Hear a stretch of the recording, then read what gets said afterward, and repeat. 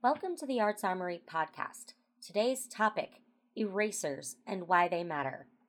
This is the long-promised episode on erasers and how they are not just for mistakes, but they are an art tool all their own. I've talked a lot on this podcast about pencils and colored pencils and different kinds of mediums. And I've mentioned briefly the prevalence of erasers and some of their uses in at least my artwork. And while it's true that you can't just use an eraser by itself to make art, at least not in the traditional fashion, they still have other uses besides rubbing away your misdrawn lines or your misbegotten shading. Erasers come in a number of different forms and formats. So I wanted first to describe those different erasers to you, and then go into the different ways those different formats are used. First, the most common type of eraser is the rubber eraser. While they come in a number of different colors, the most common is the classic pink color.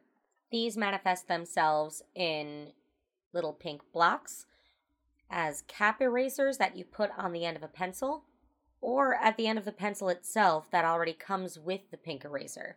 Next is the gum eraser. These normally come in a yellow or tan color. This is a little softer than your rubber eraser, but otherwise has the same properties. Next is the vinyl eraser.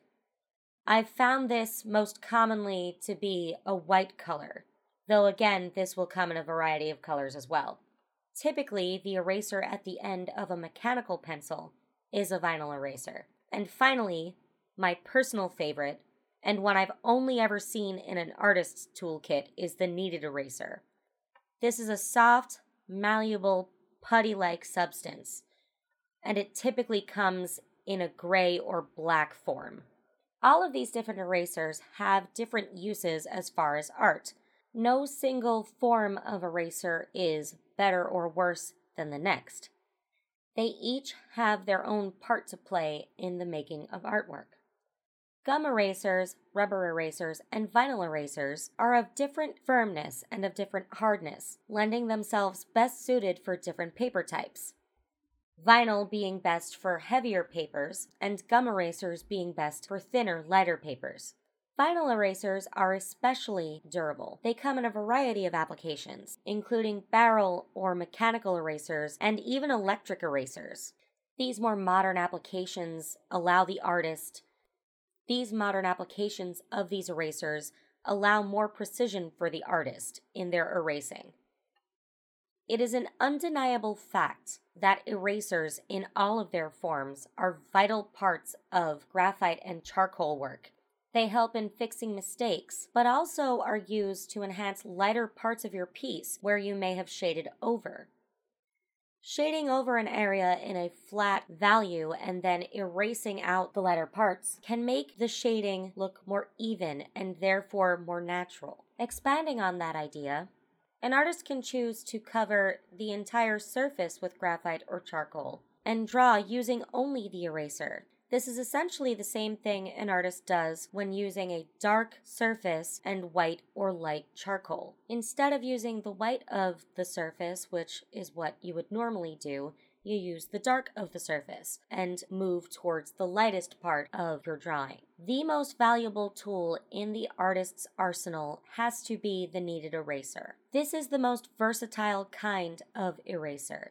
It can erase marks from paper just as well as any of the other forms. But because it is malleable and soft and putty-like, it can be retooled and reformed pretty much infinitely. You can use it to erase areas completely, but you can also use it to lightly tap out bits of graphite or charcoal and still leave some on the page. It can be reformed into patterns, so you can tap patterns and texture into your piece.